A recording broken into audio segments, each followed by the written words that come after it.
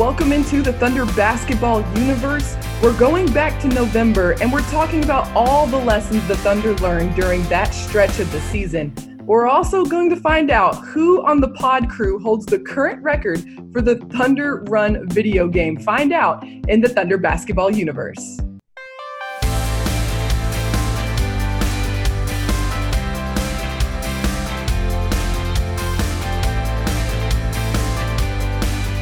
Well, Nick, producer Hindi, and I are continuing in our Look Back series, going back now to November. The Thunder were in the full swing of the season and starting to build up its identity, although the team still had a ways to go with 8 new players, still trying to find its footing from game to game. Nick, I'm curious, when you look back at this month of November, which seems so long ago, what stood out to you in terms of the Thunder trying to build up its identity? I think it's fits and starts really is the phrase that comes to mind. They had these performances that were extremely encouraging. You take the Lakers and the Clippers and the Milwaukee Bucks down to the wire, and you lose some of those games, and you're finding some encouragement through that. But then you're also doing a pretty good job of protecting home court as well. So I think there was this kind of hybrid balance of they're making important strides in terms of putting themselves in position to be competitive, to win games, but not quite getting over the hump. We saw a lot of really good offensive performances and really promising defensive performances as well, which is what allowed the Thunder to stay in these games. And we'll get into the amount of close games that the Thunder was playing in a little bit later, because there were a few, and that was a major storyline, especially during this part of the season. But one thing that you touched on was Thunder taking care of the games at home. They were doing really well. They were 5-2 in Chesapeake Energy Arena, but on the road, they were only 1-5 during the month of November, with the first road win of the season not coming until late November against Golden State, which was another really close game. That Golden State win felt very cathartic that, okay, we finally were able to steal one of these. They're kind of been on the schneid, as they would say, trying to win on the road, but getting that come from behind victory. They were down big with just like 3 minutes to go. SGA makes a huge steal and gets a finish in transition to really make this one a game and in the closing seconds. So that was a crucial play in a crucial time to get the Thunder over the hump on the road. And that was one of my first road trips with the team. And I remember that game specifically because Steph Curry was out, obviously no Klay Thompson, Draymond Green was out at that point. And so I remember seeing this Golden State team run out of the locker room and think, there are only 8 players suited up for this team right now. And when you set that up against the Thunder, it should have looked like the Thunder could have handled this team pretty easily. But the game did come down to the wire, and it was largely back and forth. And I remember after the game we were talking to Chris Paul, and it almost didn't hit him that was the first road win of the season. He almost had to be reminded of that. And it's just kind of a testament to how hard this team has had to work for every single game at that point. Those were times where the Thunder's offense was moving the ball the right way. And I think throughout the month of November, that was really the hallmark, is the ball was being zipped around. Some nights they were being rewarded for it, and other nights they weren't. It was really interesting to see kind of the fans' reaction and all of the media reaction to the amount of ball movement that was happening at that point for the Thunder. And they made that a point, especially during this early part in the season when they're trying to set this new identity that we're going to move the ball. And there were 2 back-to-back games where the Thunder had 30 and 31 assists during that month. And 5 different players during the month led the team in assists, including Danilo one night, Steven one night when he had a career-high 6 assists against the Clippers. So we were seeing the evolution of the way that this Thunder team wanted to play. And I think fans were actually really resonating with that. They recognized the way that the Thunder was playing was different than in years past, not necessarily better or worse, but just because of the team's personnel this year, they knew that they were going to have to rely on the pass a lot more. And like you mentioned it, Steven at the high post facilitating the offense, same with Nerlens. I mean, I remember Steven had a season-high 6 assists against the Clippers, and that was just a testament to how this team was going to operate. Now, Nick, you wrote an article about this a while back. That's my quarterback. You know, these 2 guys up at the high post facilitating. Nerlens is saying, you know, I'm a 6'11" point guard. We saw that. One of my favorite things about covering the NBA is it seems like every year there's some new terminology or new aspect to the game that you're learning about, picking up on. And in years past, we didn't really hear some of the phrases that we were hearing come out of Thunder players' mouths, get actions, those types of things where they're coming up and grabbing the ball from a player in the high post who has it, and they're kind of operating off of those big men there, and the guards are doing a lot of the movement and cutting. In years past, we had seen the big men come up, they're setting screens rather than, doing what's called the get actions or the split actions where the guards are screening for one another on the wings. That's always been a fun thing for me to continue to learn the game through the players and coaches.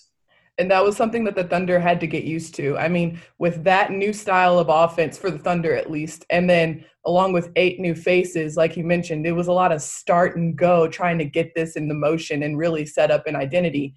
And that kind of leads into the next big storyline, I guess, to follow the Thunder through this part of the season, which was, it seemed like third quarters were a big issue for the Thunder during this part of the season. It's always hard to make adjustments in game, and that's something that teams learn how to do together collectively. And so, again, as we saw in the month of October and in the month of November, this team was still learning themselves. They were trying to get it together, and I think Thunder fans know all the stats now in hindsight about what happened with this group after Thanksgiving. But really, in that build up to Thanksgiving, that was when all the work was being put in. That was the investment. And what was being told to us was this was the time that they had to put in order to get the dividends later. You can't build chemistry and cohesion without playing, right? I mean, that's the only way that you get through it. And the Thunder really used this time to just build and learn. I mean, they played in so many close games and just put themselves and found themselves in different situations that they learned from each of those. And you could see, although maybe the result didn't show it in terms of wins and losses, you could see steady improvement from game to game, little wins such as, how we're going to handle late clock situations or, winning the free throw battle. Those incremental improvements they were making throughout that course of the part of the season. November was a time where really the Thunder took a couple big lumps, also a big loss at Indiana, a big loss at Portland. Since then, they really have not had very many, if any, of those performances that were just kind of duds that they were not in the game. That's a good transition to kind of go into what the Thunder learned during this part of the season. You mentioned it, big lumps, but also a ton of close games. At that point in the season, at the end of November, the Thunder had played in 9 games decided by 5 points or less, and they were 2 of 7 in those games. Although the score didn't come out the way that they wanted to, one thing that Chris always talked about, Chris Paul was saying, we can win and learn at the same time. We have to battle through these parts of adversity and figure out ways to put the ball in the hoop and win the game. A lot of that was talking to himself as a leader, but some of it was also encouragement for his teammates. I think of a guy like SGA who in the month of November, that was a time when he kind of struggled. He had such a great start to the season, the first couple weeks, scoring 20-plus points and really putting the ball in the basket. And then teams started to adjust to how they were going to guard him. They were really clogging the paint, trying to take away his driving opportunities. And that's to be expected. A guy in his second year who was taking on much more of a playmaking and scoring role, it was bound to happen that teams were going to move him from being maybe 3rd or 4th on the scouting report to first. And we saw that happen. And during this month, that's when SGA had some growing pains for sure. And when that happened, you had multiple guys that had to step up and kind of take over some more of that scoring. I'm thinking Abdel Nader, who scored 23 points in a loss against Portland late in November, and then also Mike Muscala coming in, going on a little bit of a scoring streak. We're seeing these guys and their ability to help out whenever the team needs it.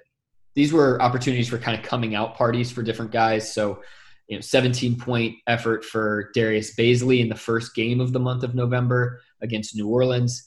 As you mentioned, Abdul, he had back-to-back games with really good scoring, also performed quite well in a home win over New Orleans. So the month was bookended actually by victories over the Pelicans, who the Thunder swept this year in 4 games. And, that was a team that most people projected was going to be in the playoffs.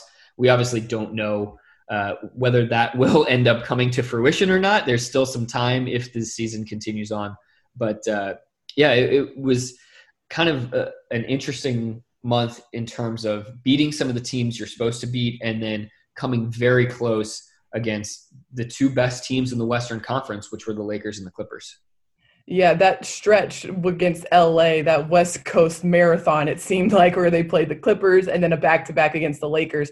They were both decided by such close margins, and it really showed what this team was capable of. And I think you and I can both agree that the team that we saw in November is a completely different team than what we see now, just in terms of the lessons that they've learned, the cohesion that they've built. And it's really interesting to see the transition that they've made from then to now.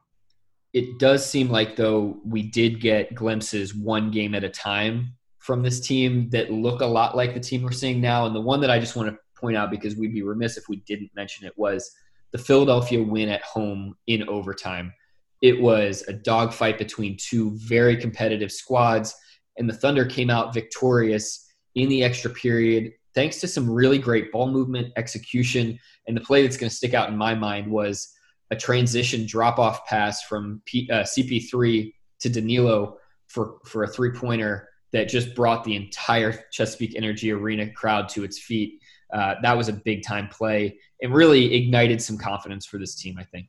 And that was the Thunder's first overtime win of the season. And remind everybody at home that the Thunder is still undefeated in all overtime games. So that was a really good indicator of what this team was capable of. And for me personally, in that game, what stood out was Chris Paul. That was the first chance that, Thunder fans got to see Chris really take over in that clutch time. And he started building that foundation of becoming the highest scoring player in clutch time this season. So it's a really good, microcosm of what we could see for the rest of the season.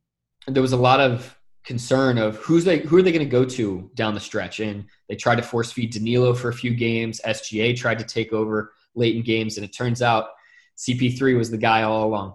Always count on Chris.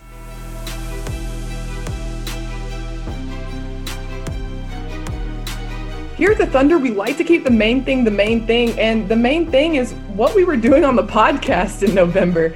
There were a lot of things happening. And what sticks out to me is the fact that we had Mike Jaws on the pod. We talked about him a little bit. He was going through a little bit of a shooting streak, shooting really well. And we had him on the pod. We found out a lot about him during that episode too. He's a rapper. He's a very interesting guy, pretty dynamic personality. I remember during that month back in November, Mike had a rough start to the season shooting the ball. And I remember I wrote an article about it, actually, just about him and Dennis's long-standing relationship and being friends since they were both drafted by the Hawks in 2013. And I remember Mike was like 1 of 17 or 19 from three-point range, but he got a pass from Dennis early in that month, and Dennis is standing underneath the hoop after he made the pass and just pointing straight up in the air like, I know this is going in, despite the fact that Mike hadn't made a shot in a couple of weeks. And sure enough, it drained down. And I think Mike made 3 threes that game. So I think just to illustrate the point, it was still so early in the season, and we still were learning so much about these guys. And, in addition to being a high-level rapper, Mike's a streaky shooter too.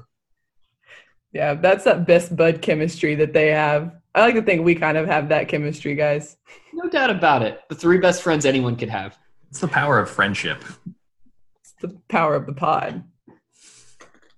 On another musical note, we also discovered Danilo Gallinari's Anthem, which was easily stuck in our head for the entirety of November. So catchy. Danilo Gallinari. An instant bop, instant classic. And it plays during games, which is even better. Yeah, as soon as those 3-pointers drop, that's getting fired up on the sound system. I love it every time. I still give the pod credit for introducing the in-arena crew to that song. I accept full credit for that. Actually, you do, Hindi. You deserve all the credit for that one. Hey. Oh, wait, did Paris find it? I think it was a joint effort. At this point, I don't even remember how we found it. It just showed up one day. It just emerged. manifests itself into our lives. I'm okay with that. Again, the power of the pod. This is a real thing. Speaking of things that magically appeared in front of our eyes, it was a stat that Paris was on top of when it occurred, which was 8,888. That was one of the coolest stats I've ever come across also the weirdest stat I've come across. It was Danilo Gallinari. His birthday is August 8th, 1988, making it 8888. And then during one of the games in November, Danilo hit his 8,888th point. I felt like that was really, really significant to just pass over. Like, whoa, that's an anomaly right there. It's also the reason he wears number 8. So it was really cool. Lucky number 8? During the 9th game of the season. So close. So close. That would have been Gur 8. Oh. Thanks, Tony the Tiger. We'll cut that out.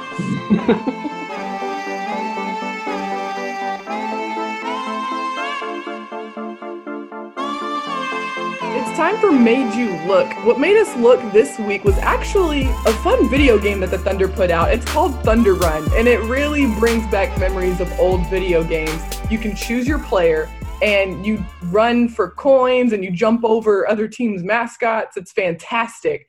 And I'm curious, what's everybody's go-to player? Mine is Chris Paul. I go SGA. I mean, he just does a little bit of everything, you know. He can jump some. He's very agile, very crafty. I went with SGA as well. I started with Steven, but I think his hair was not aerodynamic enough. So I switched over to the crafty Canadian, according to Chris Paul's little pop-up message in the game. And yeah, I registered a pretty solid time with SGA. So I like it. What was it? What was it, Hendy? So I finished with 25 seconds gathering 20 coins. Dang, good for you, Hindi. It took some practice, but I did grow up playing Nintendo pretty much all day long. I like playing with each of the guys that's on the game. You know, you want to get a little variety, a little spice in your life. And so it's fun to play with Chris, Steven, Danilo, Dennis, and Shea. Just give them each a turn to go sprinting through the obstacles. Even Dennis's gold patch, they got it perfectly. Wait, cool what's your high score on this thing? I think mine was 28 seconds and 19 coins, I think. So you guys are making me look really bad. Mine was not that good at all. Was it? Oh, so I was going for coins because I thought, get the more coins. That's how the game works. So I have yet to break 30 seconds to get below 30 seconds. Do you get injured often? Do you get knocked over by the leprechaun or the rocket? Yeah, I fall down several times. The rocket gets me. The rocket, man. I like trying to jump on top of the rocket and then, bouncing. Vault you up. Yeah. I have trouble timing my jumps. I don't think I have the same experience you guys have with 8-bit games. Yeah, we'll put a link to the game in the show notes. So if anybody's listening to this, go check it out. See if you can beat Paris's score, which shouldn't be too hard, or mine or Nick's score, and let us know. Please let us know. Paris, Hindi and I were born in an 8-bit world. You came into a 4K world, I think.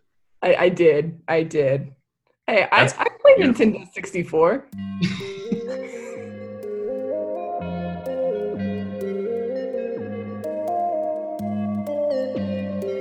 We've come to that point in the podcast where we want to bless your timeline, and Darius did this for all of us this week, where he posted a video of him in his home shooting a buzzer beater on what looked like a Nerf hoop or something, and just like what Nick has behind him.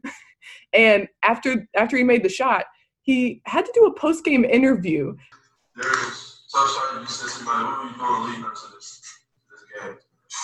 Man, I just listen to the officials, man, And it kind of went similarly to what Gallo's post-game interviews normally look like. Got interrupted, but this time Darius went to go wash his hands. It was fantastic. You know what I'm saying? I've been washing my hands every 10 seconds. I need to wash my hands right now, so I'll be here real quick. I mean, just staying hygienic. It's always smart. I was very interested in the walk-off interview because, I'm trying to look for, any pointers, tips that I can take away, any type of strategic advantages to get the kind of answers that you're looking for in those settings. It was really fun, and he's obviously having a good time with it. Even had like a jersey top or maybe just like a penny on and some real basketball shorts. He was going all in on this. Definitely was a fun diversion while people are trying to figure out what to do with themselves. I mean, you assume these guys missed playing basketball, but what surprised me was I'm surprised he missed post-game interviews. That's something I never thought players enjoy, but he apparently misses you guys more than anything. Who wouldn't, Hindi? Touche.